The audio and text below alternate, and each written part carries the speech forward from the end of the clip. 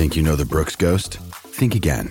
Introducing the all-new, better-than-ever Ghost 16. Now with nitrogen-infused cushioning for lightweight, supreme softness that feels good every step, every street, every single day. So go ahead, take your daily joyride in the all-new nitrogen-infused Ghost 16.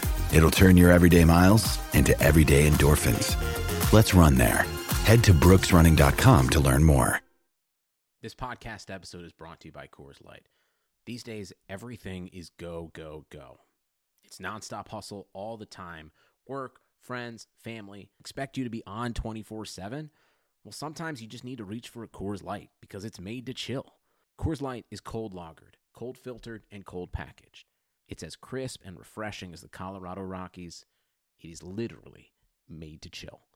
Coors Light is the one I choose when I need to unwind. So when you want to hit reset, reach for the beer that's made to chill. Get Coors Light in the new look delivered straight to your door with Drizzly or Instacart. Celebrate responsibly. Coors Brewing Company, Golden, Colorado. Progressive presents an interview with your upstairs neighbor. My name's Barry. I live right above you. I don't host parties. I host after parties. They're like parties, only louder and nobody goes home. You can see right here I ripped out all the carpeting because it was holding me back with my pogo stick. Man's got a pogo. Oh, I'm a prankster. I'll grease up a soda can and then when somebody grabs it, boom! Progressive can't save you from your upstairs neighbor, but we can save you money when you bundle renters and auto insurance with us. Progressive Casualty Insurance Company affiliates and other insurers. Bundle discount not available in all states or situations. The Madhouse Chicago Hockey Podcast is brought to you by Triple Threat Sports. For all your team outfitting needs, call Chris at 708-478-6090. Mariska's in Crest Hill, family-owned and operated since 1933. And Chuck's Southern Comforts Cafe with locations in Burbank and Darien. Visit chuckscafe.com. Let's drop the regular season damn puck.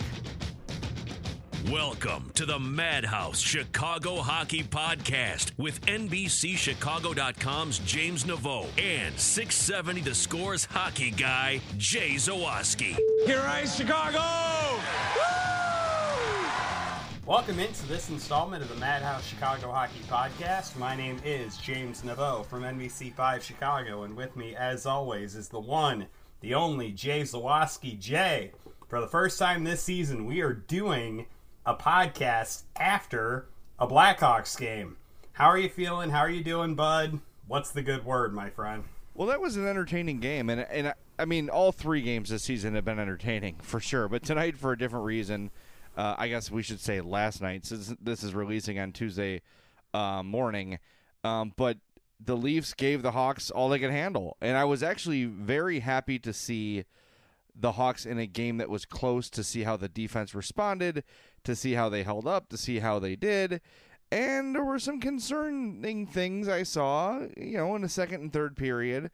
Nothing that's going to cause me to freak out, nothing that's going to cause me to panic by any means, but there are some of the things that we predicted could be an issue that we did not see in Game 1 and Game 2, those two blowout victories we saw in Game 3 against the Leafs. And not a surprise, you saw some young defensemen look young.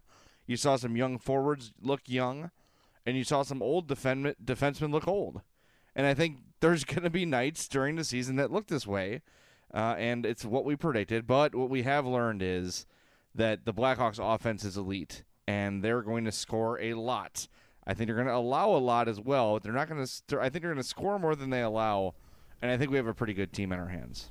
Yeah, I get the feeling that they sort of knew that they were going to be limited on the offensive side of things this season, and I got to tell you that they are defensively. Sorry, and we definitely have seen that they bolstered up their offense to kind of get over that because they push the tempo a lot on offense. They are constantly going up and down the ice with the puck, and they really, I think in the first three games, have shown us that they have a lot more team speed and a lot more team intensity than they did last season. And like you said, they may have had a really bad time of it defensively tonight, and they made some really bad mistakes, and we'll, I'm sure, get into some of the numbers as we kind of go along here, but they are a really fun team to watch at even strength when they're on offense, but when they're on defense, you're kind of gripping your couch a little bit, and you're kind of sweating a little bit because you kind of know that this team is not going to be able to keep the puck out of the net regularly. They are a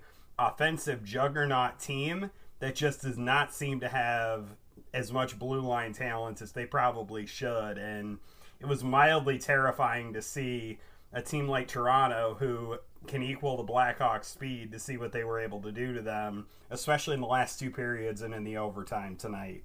Well, let's start up front, because I think there's probably less to say about that, and we'll get into the defense in the second segment here. Offensively, you talked about how the Blackhawks really drive the game at you. They really bring it to you. They really attack. And I think that you saw tonight, without Nick Schmaltz in the lineup, he's a big part of that attack. And already in his second season, through a game and a period, basically, probably not even the total of one game.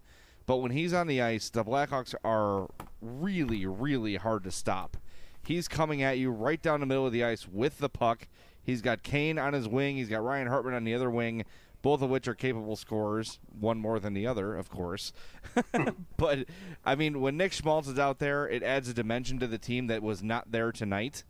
And we said one of the big stories leading into the season was, can Nick Schmaltz be an NHL center? He still needs to improve at faceoffs. That's a given. But he's been able to play two ways responsibly. He's been able to drive offense. He's been able to do everything that a center does except win those faceoffs. And now without him, you've got Anisimov moving up to your second line, which is slowing it down. Then you got Tanner Kero and Tommy Wingels. That's not as good of a team. Without Nick Schmaltz, they're not nearly as dynamic as they are with him. And for a guy that young with not even a full NHL season under his belt to be that important to the team already, that's a really good sign. However, he's shown that he's injury prone. He's been banged up a lot already this year.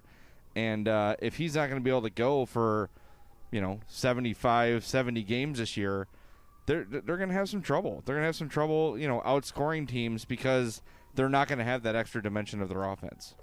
Yeah, it is kind of bizarre that he's already seemed to be kind of a magnet for hits. I think you compared him to Marcus Kruger the other night, where he just seems to constantly get drilled every time he gets the puck. And I felt compelled to ask you this question immediately if you were going to bring it up. I was going to say, is that a luck thing, or is that I hold on to the puck for a second too long thing and I bring it upon myself? What's your take on that? Do you think he kind of brings the injuries upon himself, or is it just kind of bad luck that it just so happened to be the first two games that he got drilled like that? Well, it's hard to say. I mean, holding on to the puck for a long time, that certainly could be part of it. I don't know if I saw that in the first injuries in particular. The first one, he was driving the net, had a shot on goal, but was sort of kind of bent his knee the wrong way as a defenseman went into him. I was definitely referring more to the second one, where it seemed like he held onto the puck just a fraction too long against the Columbus defender that kind of drilled him up high. Yeah, and I think that's something that he's going to learn in time is the timing of the game as well. I don't have a problem with the guy with his sort of playmaking ability taking an extra tick or two to make a play, but if it's going to keep him out of the lineup, that obviously should not be what he does. It'll come with time. Again, he's such a young player and a full-time center for the first time in his career. He's going to learn. He's got to make those decisions a little bit faster than he did. He's been playing, like we just said, it's such a high speed level this year. It's such a high intensity level. That's a bit of a change from last year. Yes, he was speedy and dynamic and all those things, but this aggressive Nick Schmaltz is something I never saw last year from him, except for in a burst here or there. He is a man possessed when he has the puck. And, maybe he is going to put himself in harm's way. I do think that was the problem with Marcus Kruger, is that he would he'd stick handle an extra time or two, and people would just come and drill him. Or there were also times where Kruger would put himself in harm's way to make a play, to clear a puck, to chip a puck deep, and that's when he would get smoked. But I think it just kind of goes with the territory of not being a large center. It's just you're going to take your hits. And I think, Schmaltz will pick his spots probably better when he gets back from this injury and as his career goes on. But all in all, Quenneville said they expect Schmaltz back maybe Thursday. That's good news, and they are a much better and more dynamic team with him in the lineup for sure. I would 100% agree with that. I think that they are better with Nick Schmaltz in the lineup. I was just kind of interested for your take to see whether or not it was kind of a luck thing with him. Like, it reminded me a little bit of, I know this is obviously a different situation because you're talking about a defenseman instead of a forward, but I thought it reminded me a little bit of Nick Hjalmarsson and how he would constantly get peppered with shots whenever he'd be on the ice. He would always get hit like in the knee or the leg or whatever. You'd see him kind of skate it off a little bit and come back on the ice. It sort of reminded me a little bit of that, where it's like you're putting yourself in the line of fire to try to make a play. And I think you could argue maybe in Schmaltz's case that it's kind of the same thing, because he's putting himself in these situations where he knows he's in the middle of the ice. He knows that he's going to be able to find an open winger. And it's kind of interesting to see him kind of keep the puck just that extra beat longer to get a guy like Kane or Hartman open. And it's working. The problem is he's taking these hellacious hits. And you're wondering if he's ever going to be able to find find that balance, so to speak, where he's like, okay, I'm going to maybe take a little bit of a shot here, but I'm going to get rid of the puck in time to where it's not going to be a debilitating, oh God, I just got knocked out for 4 or 5 game shot. It's kind of an interesting dynamic to see him being more aggressive with the puck and more willing to kind of take it into those areas where that might happen. I don't know. Like, you don't want to take that edge away from his game because, like you said, he was lacking it last year. He wasn't taking the shots that he needed to take last year. This year he is. I don't want to coach that edge out of his game. I know we talk about the Cubs a lot as kind of an analogy for the Blackhawks. The thing I'd kind of point out here is Joe Madden always says he does not want to coach the aggressiveness out of his players. I think Joel Quenneville is kind of in that same boat with Nick Schmaltz, because you don't want him to hold on to the puck too long or to get rid of it too quickly. You want him to find that balance, because then if he finds that, he becomes that elite center that this team really needs him to be. Yeah, and I think, before you asked me, I never really thought of it as him holding the puck too long. I do think these first couple games it's been some bad luck. But I think just in general, a player that holds the puck too long is putting himself in danger. I think that's something that every player can learn, and every player can put themselves in that sort of danger zone by doing that. I'm going to keep a closer eye on it when he comes back. But I did not get the impression right away that that's what he was doing. But now that you mention it, kind of looking back in my mind's eye at some of those plays, maybe that was the case. It's hard to say. It's such a small sample size, and plays happen so fast, and it's hard to really glean anything bigger from 2 unfortunate hits, both of which were the result of him, trying to score. So I don't know. It's interesting. It's definitely interesting and something to keep an eye on as well. There's a lot of forwards, though, James, that have been impressive through these first couple games, and I wrote about it this week on CBSChicago.com. And one of the guys that I really wanted to isolate on was Richard Panik. And, yes, 22 goals last year, but I still think there was some question entering this season. Is that real? Is that something sustainable? Is Richard Panik really that kind of a player? And, man, he has been terrific. 3 goals now this year. Scored again Monday night in Toronto on a really nice goal from a bad angle. Gustav Forsling shoots the puck from the point. Misses the net entirely, intentionally, unintentionally. I don't know. Let's say it was intentional. Bounces right out to Panik, and he puts it in the back of the net. He's been terrific this year, and Pat Foley pointed it out during the opening game how Panik was on top of the team in all the strength tests they did. And, man, that has shown. He's just powering his way through and past and over and under defenders. I've really liked what I've seen from Richard Panik so far this year. A really nice compliment to what Taves and Saad bring. And Jonathan Taves is another guy. I'm sure we're going to get to him a lot. But, man, Panik so far has been tremendous. And I do think now we are seeing him taking that step in his career to become a top 6 forward. That's what Toronto thought he would be for a long time, and they gave up on him. So it must have been nice for Panik to score on the old team that quit on him for the great Jeremy Morin 2 years ago. It's got to be nice to score in Toronto. There was a little bit of a smile on his face and a look at the crowd after he did that. I enjoyed that. Yeah, I kind of brought this up in my pregame post on NBC if we're both going to be plugging what we did earlier in the day. We should. I pointed out the fact that with Anisimov playing on the second line tonight, I felt like the Blackhawks' first line really needed to kind of step up, and they really needed their wingers on that line to play a more active role in the game. And I know that they have gotten their fair number of points here in the early going, but I think we can both agree that their second line has been driving the thing the first 2 games. They had Kane and Hartman each rack up 6 points, and you really saw a lot of quality play out of them, and obviously Brandon Saad had his hat trick, but you really didn't see the premier kind of play that you had really seen from Richard Panik in the early going last season. And I think on this game right here, you definitely saw it from him. You saw a more aggressive edge to him. You saw him driving harder to the net. You saw him getting passes into good areas. You just really saw that entire line kind of embracing their role. And I think it was maybe a little bit because the Maple Leafs maybe focused a little bit more on that Blackhawks second line tonight, kind of wanting to slow Hartman and Kane down. And I really did notice the first line more often tonight. And I definitely agree with you that Richard Panik kind of had a little bit of extra pep in his step, and he reminded me a lot of what he was able to do last season. And ultimately, that's what the Blackhawks need. They need him to be that top 6 guy that's going to give them 2 quality scoring lines at the top, because then you're not going to be able to ever kind of dictate matchups just against one line.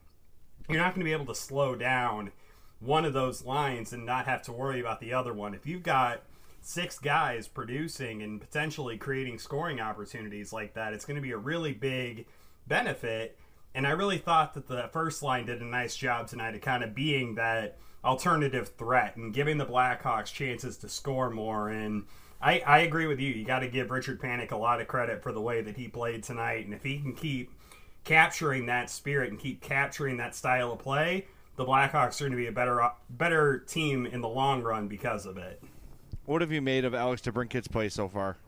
Oh, I knew you were going to ask me that question today, and it's been tough to tell because I'm not liking the chemistry that he's shown with Patrick Sharp so far. I don't know about you, but I don't feel like they're necessarily compatible. I feel like Patrick Sharp maybe is a touch too slow for DeBrincat. I think there might be part of it where DeBrincat is trying to be a little bit too much of a perfectionist and trying to make the perfect play instead of the practical play. Maybe getting a little bit of that Nick Schmaltz rookie year element to his game. I think that might be part of it too.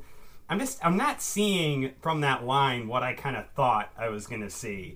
And it's not knocking DeBrincat. I don't think he's playing bad. I just am not. I don't think that they're not quite in sync, I think is what I would say. And I think it's kind of dragging him down a little bit. And I'm kind of intrigued to see if Joel kind of gives him some more opportunities with different wingers. Not saying that Patrick Sharp is bad. I'm just saying his style of play might not necessarily be compatible with what DeBrincat's trying to do. Well, it seems so common sense to put him on a line with Kane and Schmaltz and put Hartman with the slower Patrick Sharp and Artem Anisimov. It just makes sense stylistically, like you said. He hasn't been bad. And I think tonight was really the first game where I didn't notice him very much. He did have a bad turnover that he recovered from and got the puck back.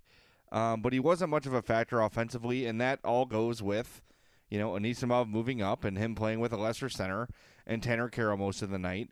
I don't know. I think we're also seeing him press a little bit.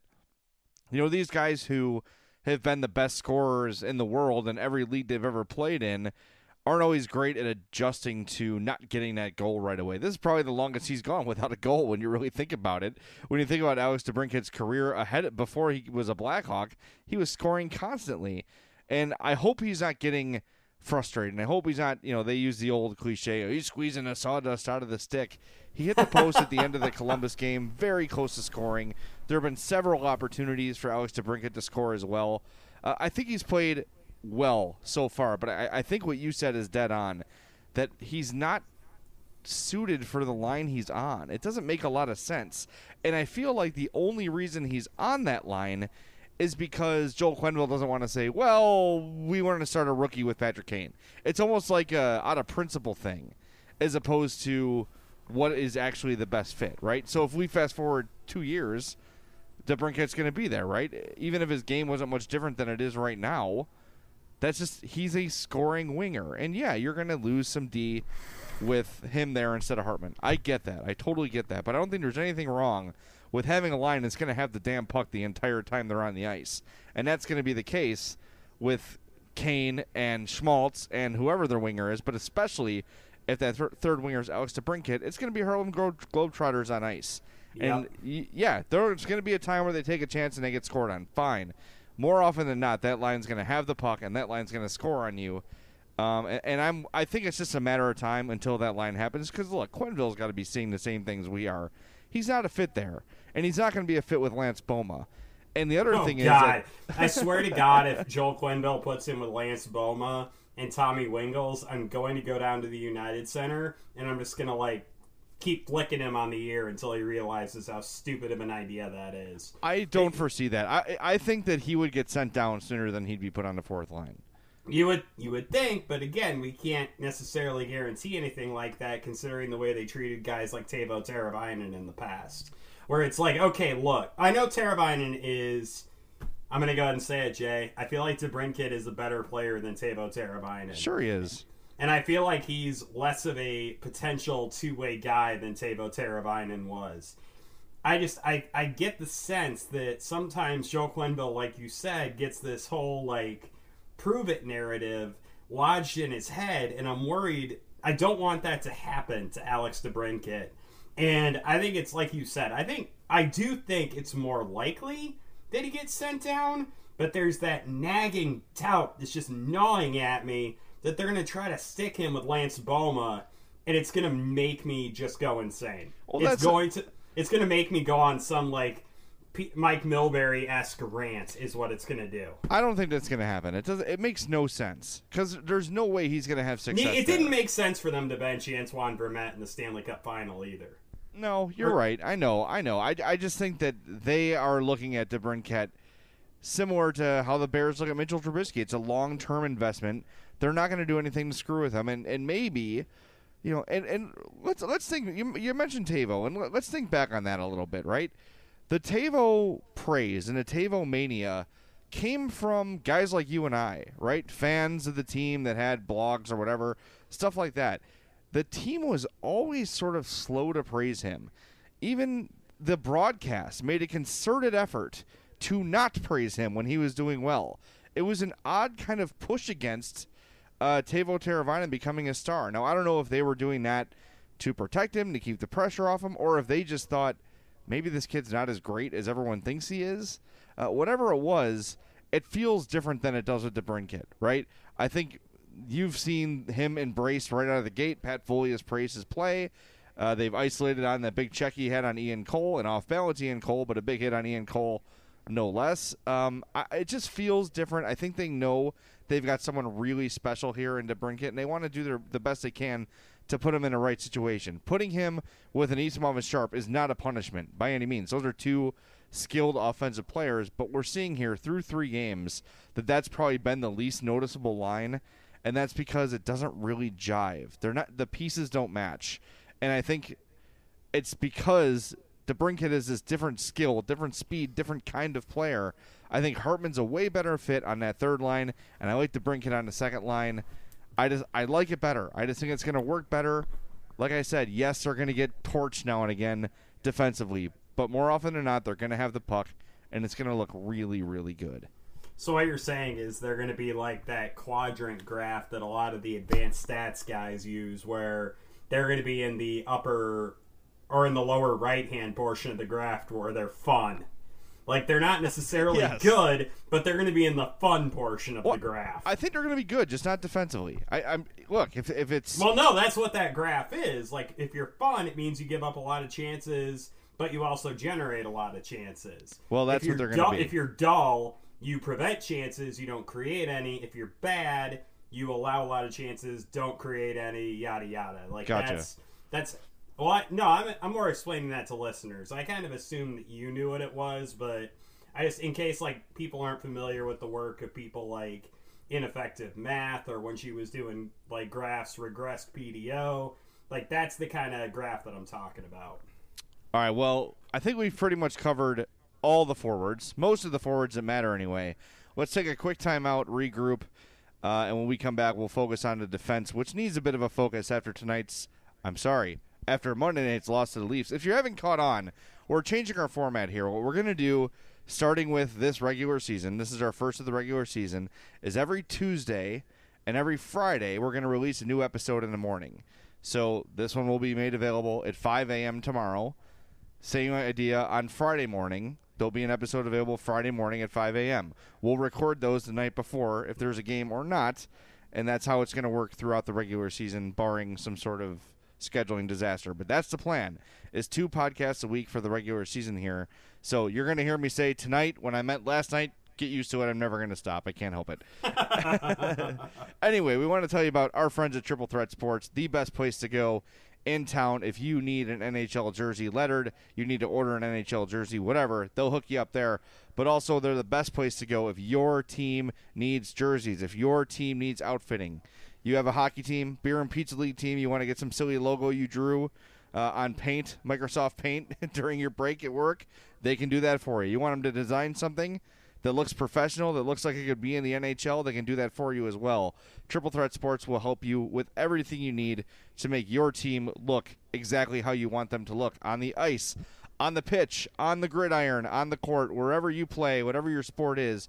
Triple Threat Sport will make your team look good. So give them a call, 708-478-6090. That's 708-478-6090, or email chris@triplethreatsports.com. Triple Threat Sports, if you can wear it, they can make it. When we come back, we get on that D. Next on the Madhouse Chicago Hockey Podcast. Welcome back into the Madhouse Chicago Hockey Podcast. Jay and I have been talking about the Blackhawks forwards on Monday night. Some really good stuff against the Toronto Maple Leafs. Let's get to the not-so-good stuff. Let's get to the blue line, which kind of struggled a little bit against a really fast-paced, really athletic, and talented Toronto team. Wanted to hit you with this stat, Jay, before we kind of got going here. Did you know that in the last 2 periods of tonight's game, the Blackhawks allowed 44 shot attempts at even strength while only generating 7? Now, I wonder what, and that's not good. That is a bad thing to do, regardless of why it happened.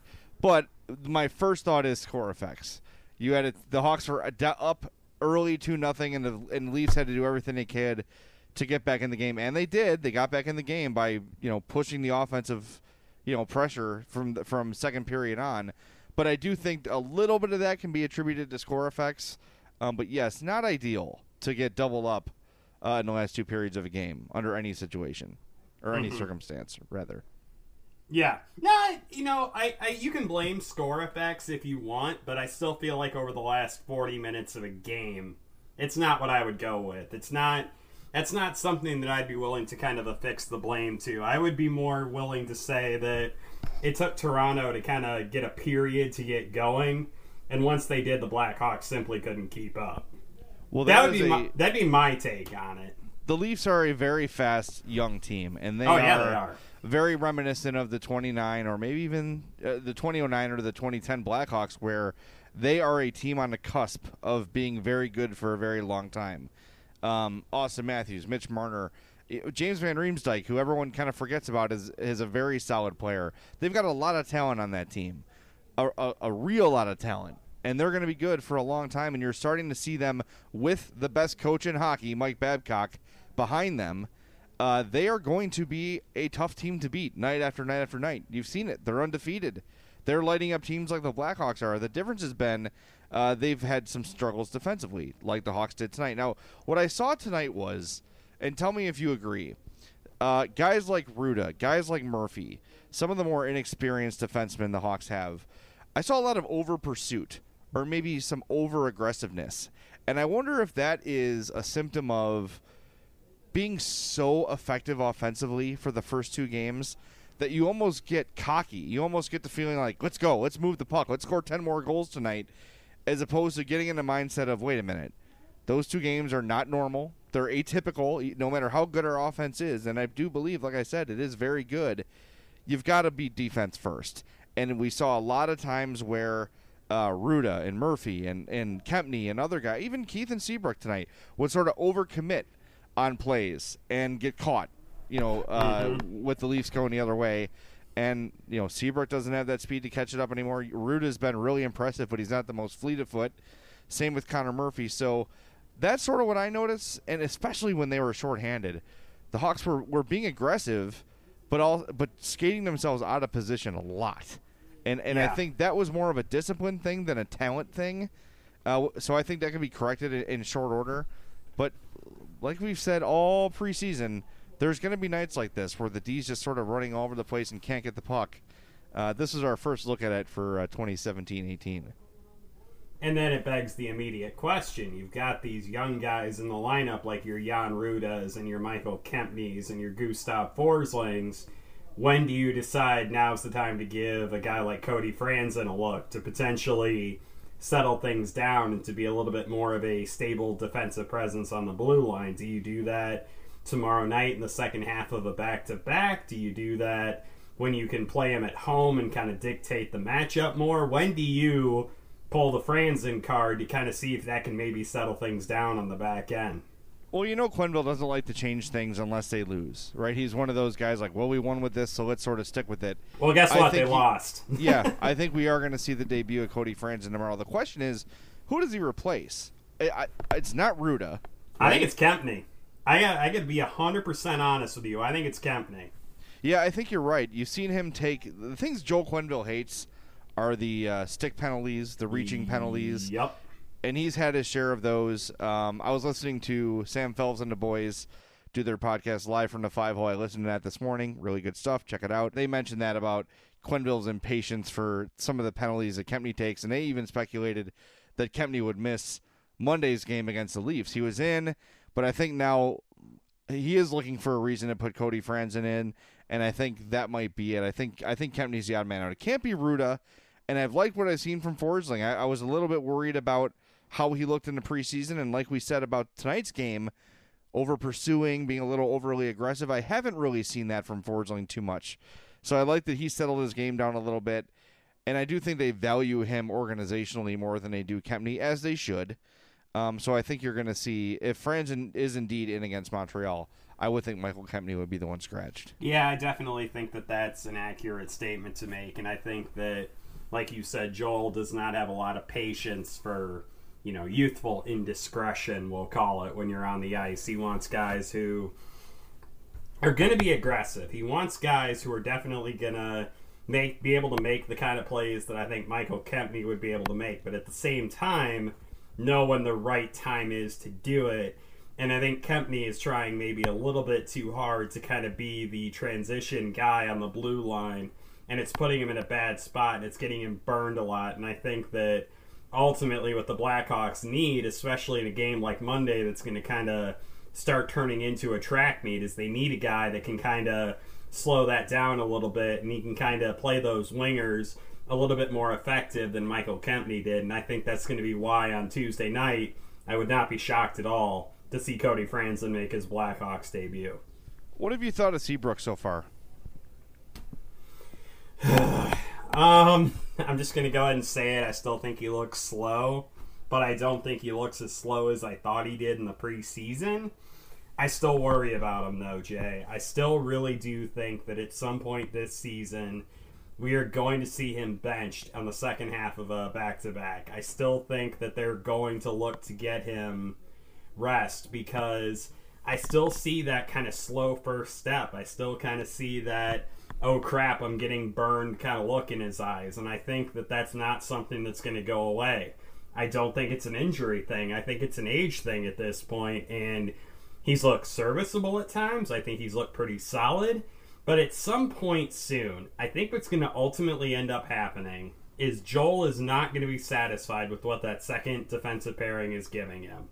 And I think he's going to decide that the way that he's going to counteract that is to bump Connor Murphy up to the top pairing and move Seabrook down to the second, to not only take advantage of Connor Murphy's athleticism, but also to get Brent Seabrook a little bit more time off the ice to kind of try to save his legs a little bit. I think he's been a step slow. What do you think?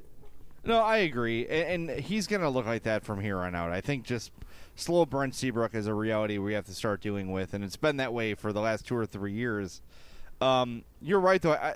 The question is, how does Quenneville use him?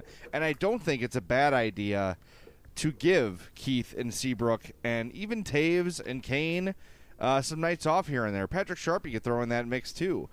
Some of these veteran guys with a lot of miles on their bodies could use some nights off, and I don't think there's any harm in that. Look, the Blackhawks had the best record in the Western Conference last year, and what did it get them? It got them a first-round sweep exit because they didn't look prepared physically or mentally to compete with the Nashville Predators. Now, maybe they were lacking the hunger that it takes to be a champion and all the cliches and bullshit we talk about. But they did not look ready to play. They looked tired. They looked like a team that was a step slow at every turn. And Nashville is not that much more athletically skilled than the Blackhawks. They don't have a lot of speed burners on Nashville. Sure, there's a couple, but they're not going to plow. They're not going to speed past you. They're not the Toronto Maple Leafs or the Vancouver Canucks of old, where they're just hell on wheels. No, they're the Nashville Predators. They play a very simple style of hockey. So I think that giving veteran players some time off, maybe it costs you a point here or there, or 2 points here or there. But I think down the road, if the Hawks are what we think they are this year, which is definitely a playoff team, one of the better teams in the Western Conference, they're going to get in. And I think you need to attack the playoffs with the mindset of these guys will be ready for the playoffs. That's what truly matters. Regular seasons are great, and division titles are great, but they don't mean crap once the puck drops in April. It really doesn't. So I like the approach. I like the idea of resting guys like Seabrook, Keith, Sharp, and then to a lesser extent Kane and Taves, because their importance to this team cannot be overstated.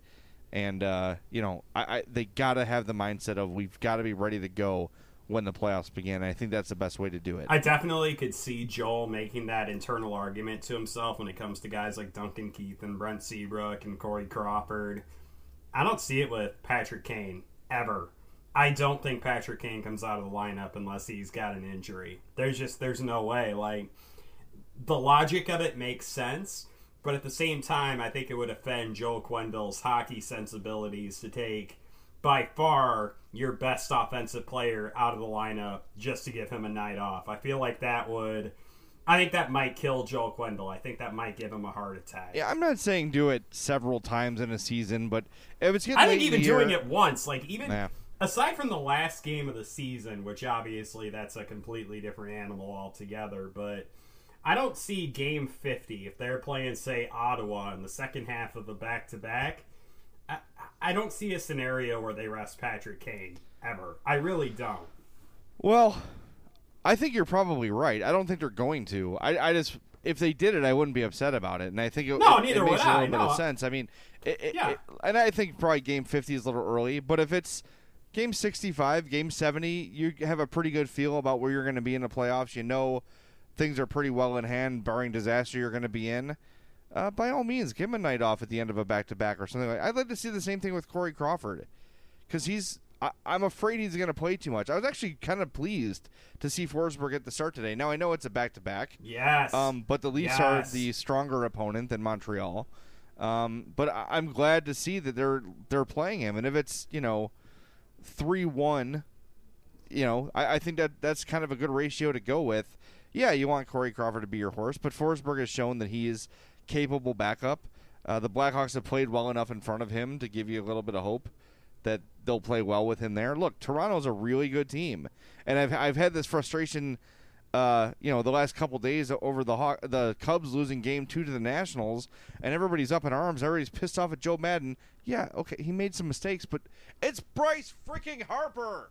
He's going to have some success sometimes. You're not going to get the best player in baseball, or one of the best players in baseball, or the best player in the National League, or however you want to say it. You're not going to get him out every time.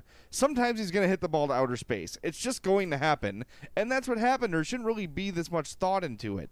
I don't know why I got into that. You just triggered something in me, and I just wanted to yell about that because it was pissing me off the last couple days. Are you going to yell at me about hammering Madden for taking Quintana out tonight, too? No, I won't yell at you for that. Okay. Look, Joe Madden's not Here's the thing with Madden, too, and I think we've talked about this before, and not to get off on a tangent, but screw it, it's the playoffs. Everything Madden does has a reason behind it, and science behind it. There's a even reason. If it's a stupid reason, there's a reason. Oh, I wouldn't even say. I would say even if it doesn't work, There's a reason he did it. He's not Dusty Baker where he's just like going with his gut on everything, right? Joe Madden has a million equations written out for in this situation, blah, blah, blah, what is the right thing to do here, there. And, of course, he doesn't go with it every time. But, look, he trusts Carl Edwards as one of the 3 relievers he trusts right now. Maybe and 4. It was a good call to have him face Bryce Harper. And I will agree with you on that. He made a bad pitch. That was it. They're human beings. They will not execute sometimes, period, end of story. That is totally understandable. And let me reiterate, it's Bryce friggin' Harper. Okay. I'm done. How about that Kyle Schwarber non-catch tonight? How'd that make you feel? Dude, why does he do... He doesn't do that crap during a regular season he ever. He was lollygagging is what happened. And I know that makes me sound like Skip Bayless, but it's true. He was jogging to that ball and was just I'm gonna catch it. And then he realized, oh, God, I have to actually lunge for this thing because I didn't run hard to get underneath it. And he totally booted it.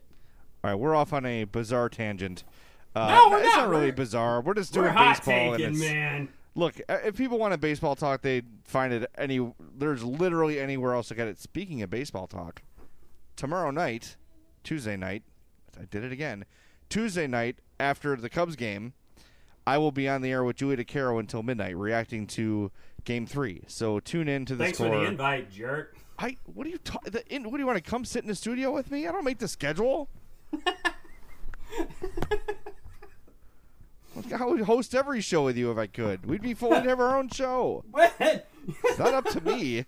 What would we call our hockey show, by the way? I know the baseball one is called Inside the Clubhouse. Would we call ours Inside the Dressing Room? We'd call it Madhouse Radio is what we would call it. There by the way. All right, yeah. Speaking of invites, how's that party going at your house right now? It's pretty raging. Yeah. No, I've invited you to parties, and you're like, no, I'm not going to come down. It's too far to drive. Blah, blah. I've never said that. That is absolute. You have to. I used to drive down twice a week to do podcasts. And that's when I live further away. A, once a week, and B, yeah, you know what? Fine. What are you doing tomorrow? Not hanging out with you. I just told you what I'm doing. I'm hosting with Julie. Nah, it's not a good enough reason. Okay, fine. Your logic wins. All right, let's take a break. Let's regather our thoughts here. And stop yelling at each other and get back to hockey. Yeah, well, we've got some other tangents we want to go off on, including the new Star Wars trailer, which debuted during the Monday Night Football game. Oh, yes. And we want to wish a colleague and a friend of the program well in his new venture.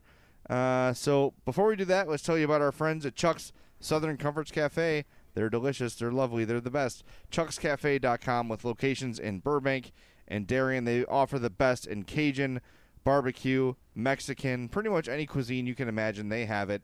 And there is something for everyone at Chuck's.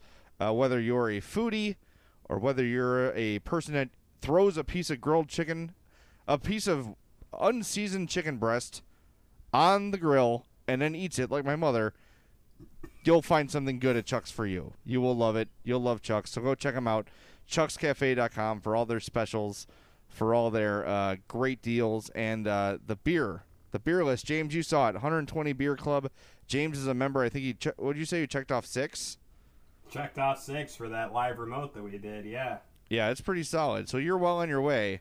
So make sure you check out Chuck's. Chuck'sCafe.com. You'll love it. All right, well, when we come back, we'll wrap up the hockey conversation, get into some Star Wars, and maybe some Mitch Trubisky talk before we're done. But thank you for listening to the Madhouse Chicago Hockey Podcast. We'll be right back. Welcome back to the Madhouse Chicago Hockey Podcast. My name is Jay Zawoski from 670 The Score, and with me is my partner, James Naveau. Before we move on to some more Blackhawks talk and some other things, wanted to mention ways you can help support the podcast. We have a Patreon page, patreon.com/madhousepod. If you'd like to do a monthly donation, or if you want to do a one-time thing, check out the GoFundMe page, gofundme.com/madhousepod. Speaking of GoFundMe, today I tweeted a story from the show account at MadhousePod on Twitter about a Blackhawks fan that lost literally everything she has in Hurricane Maria. She's got a GoFundMe page. If you want to help her out as well, it will be greatly appreciated.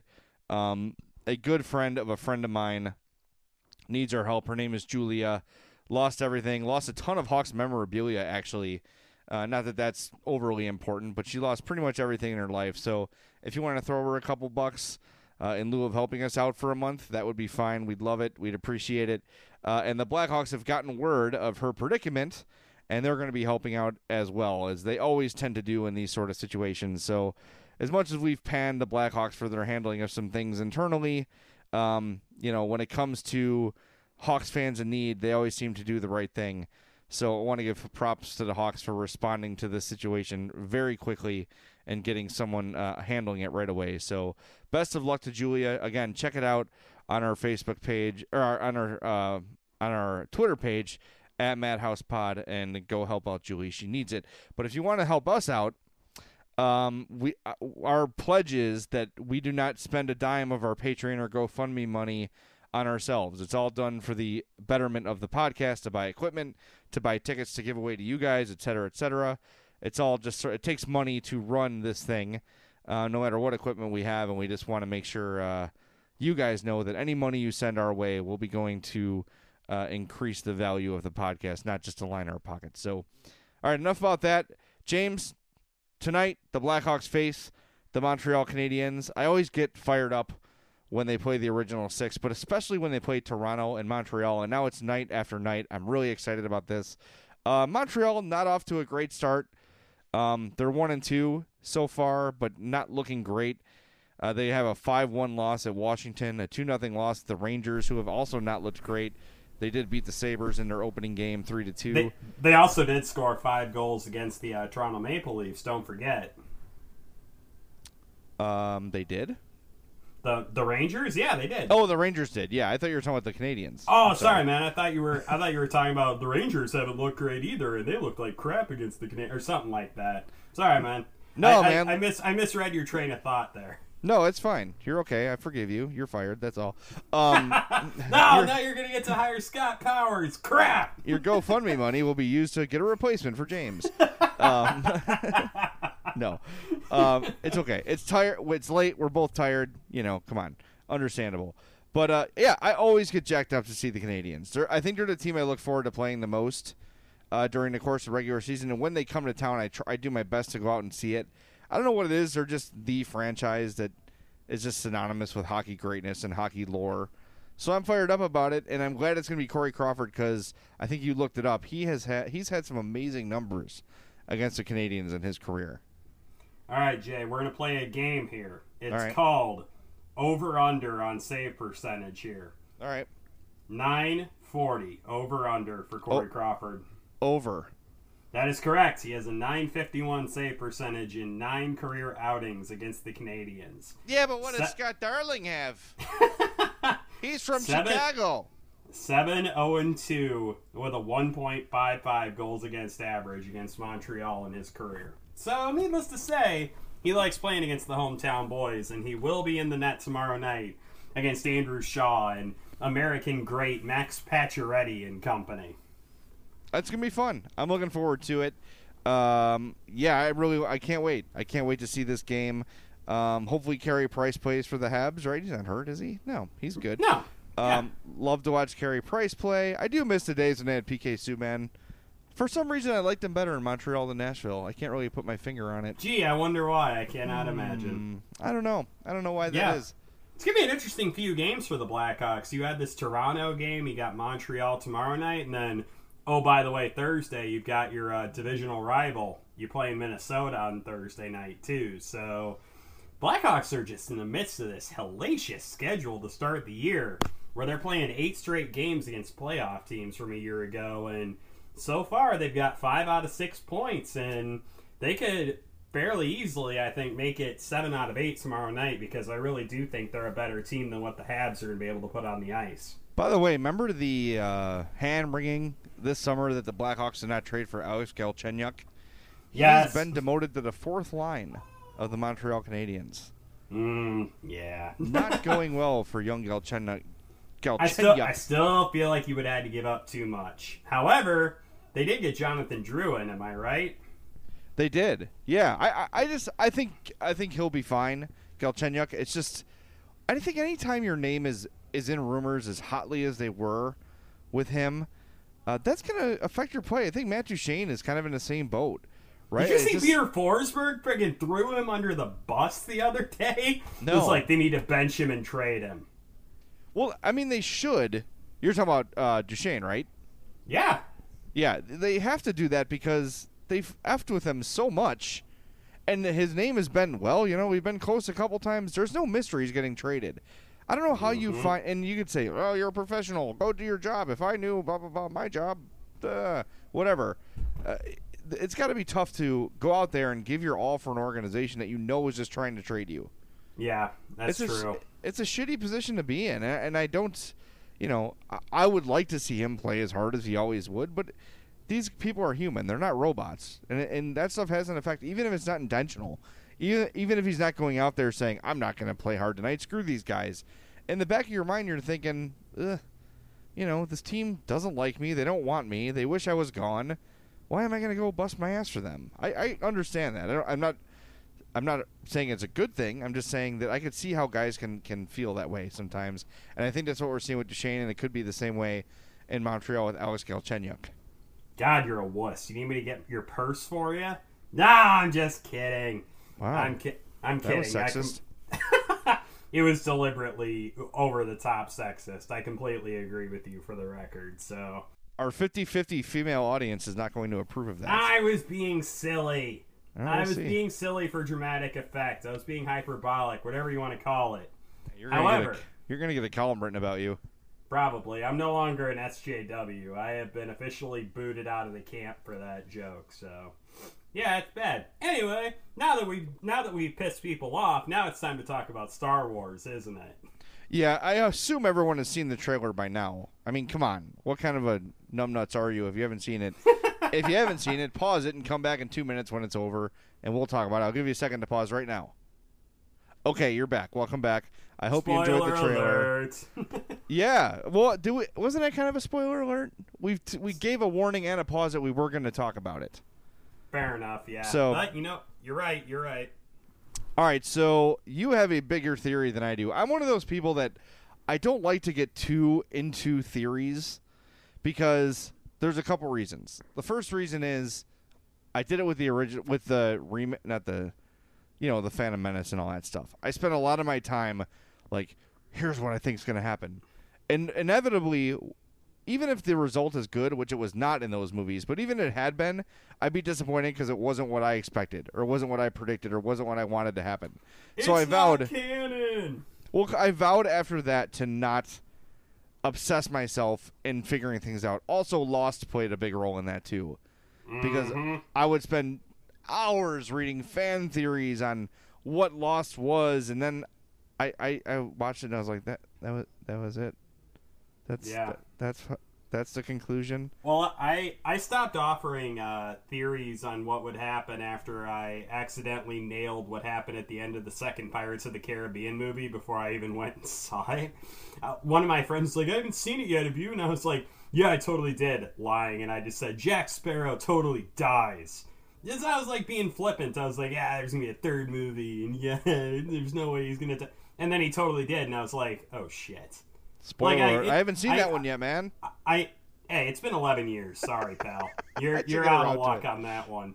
But what I'm saying, like, I try not to offer hard and fast theories, but I like trying to guess where it's going to go. And if it doesn't go that way, I enjoy the fact that it didn't, and I kind of enjoy the ride. So, all right, well, what's your guess? You had a pretty good guess when we talked off mic. My feeling, and I'm sure this is not uncommon among Star Wars, like, relative novices, is that it seems too obvious that she's like Luke or Obi-Wan's daughter, and she's like gonna be this great Jedi master. I feel like that's too obvious. I feel like what they're gonna do with it is they're gonna make it to where she is the perfect balance to the Force, what Anakin Skywalker was always supposed to be, the perfect blend of light and dark side.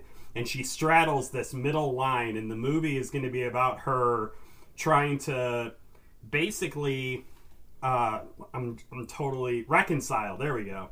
Trying to reconcile the fact that she's got this darkness in her with the fact that she's this like beacon of hope for the Resistance. And so I think ultimately at the end of episode 9, she ends up finding that middle ground in whatever way they decide to portray it as. And she's the one who finally brings balance back to the Force.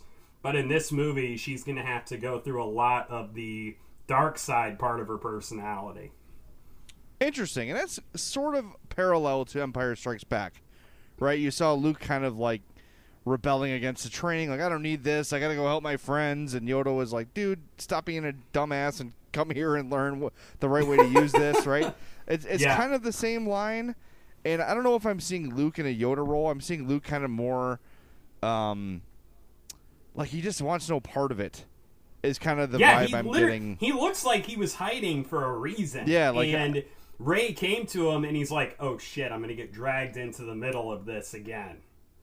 Yeah. And he doesn't want it, and he's terrified because he knows that Rey has got that darkness in her, and he does not want any part in her even remotely sensing that it's there, I think he wants to avoid it at all costs. Well, I can't wait for the damn movie. It's going to be awesome. I'm going to watch the trailer probably 15 more times in the next 24 hours, so I'll have more thoughts on it as we go, but I'm so excited for it. I love Star Wars. Tickets are on sale, by the way, at AMC theaters. They went on sale today. I was very close to buying some, but I said I'll never know that far ahead what my life's going to be like. So yeah, I definitely was okay buying tickets to Thor Ragnarok a little bit in advance. I'm not buying Star Wars tickets that early. That's a terrible thought, but whatever. All right. Thor Ragnarok looks like it's going to be awesome. I'm not going to get into a fight with you about this. No, you're not, because you'll lose. Speaking of cool stuff, our friend Brian Hedger of The Athletic is moving on in his career. Announced today on Twitter that he will be leaving The Athletic. He'll be leaving the Blackhawks beat, and he's going to cover the Columbus Blue Jackets. So congratulations to Brian Hedger, a really good dude. A guy who was always supportive of our podcast, helpful of our podcast, always willing to come on the show on the score that I produce. Brian's a great guy with a great family, and I'm happy for this new step in his career. He's going to do a great job, and I did say to him on Twitter today, it's an underrated hockey market. People in Columbus like the Blue Jackets. I don't know if everyone in town is a Blue Jackets fan, but the ones they have are passionate.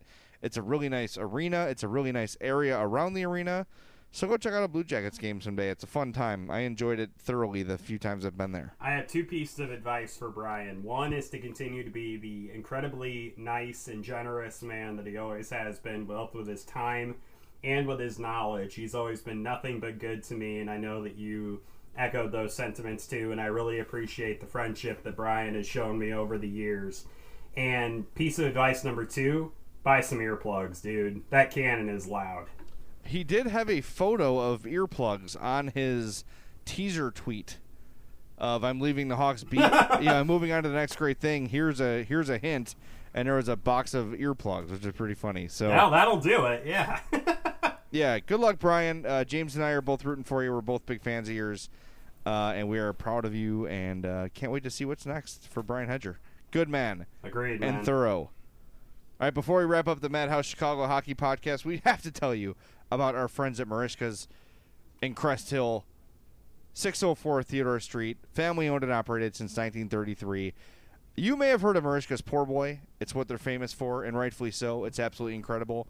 They've also got awesome burgers, chops, seafood, the Icelandic cod, hand-cut on premises. That's James's favorite, of course. He loves the cod. The double baked potato, the giant onion rings, everything at Marishka's is great.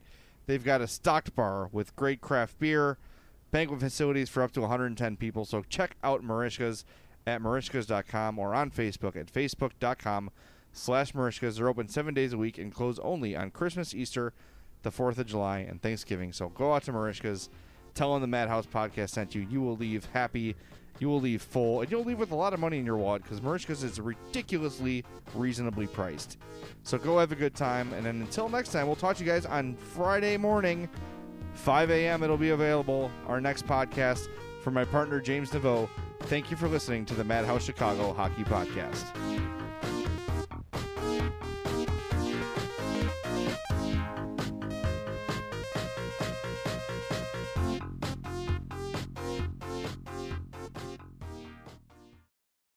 What you doing?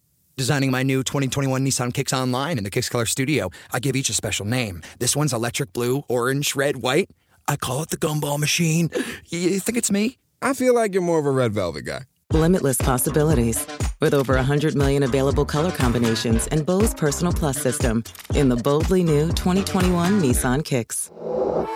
Bose is a registered trademark of the Bose Corporation. Color combinations include interior and exterior colors. Customization is an available feature subject to availability at participating Nissan dealers. See dealer for details. 15 minutes could save you 15% or more. Is that Shakespeare? Nope, it's Geico. Yeah, that's Shakespeare from one of his unpublished works. Oh, it be not for awakening. Nay, giveth thou the berries. For 15 minutes could save you 15% or more.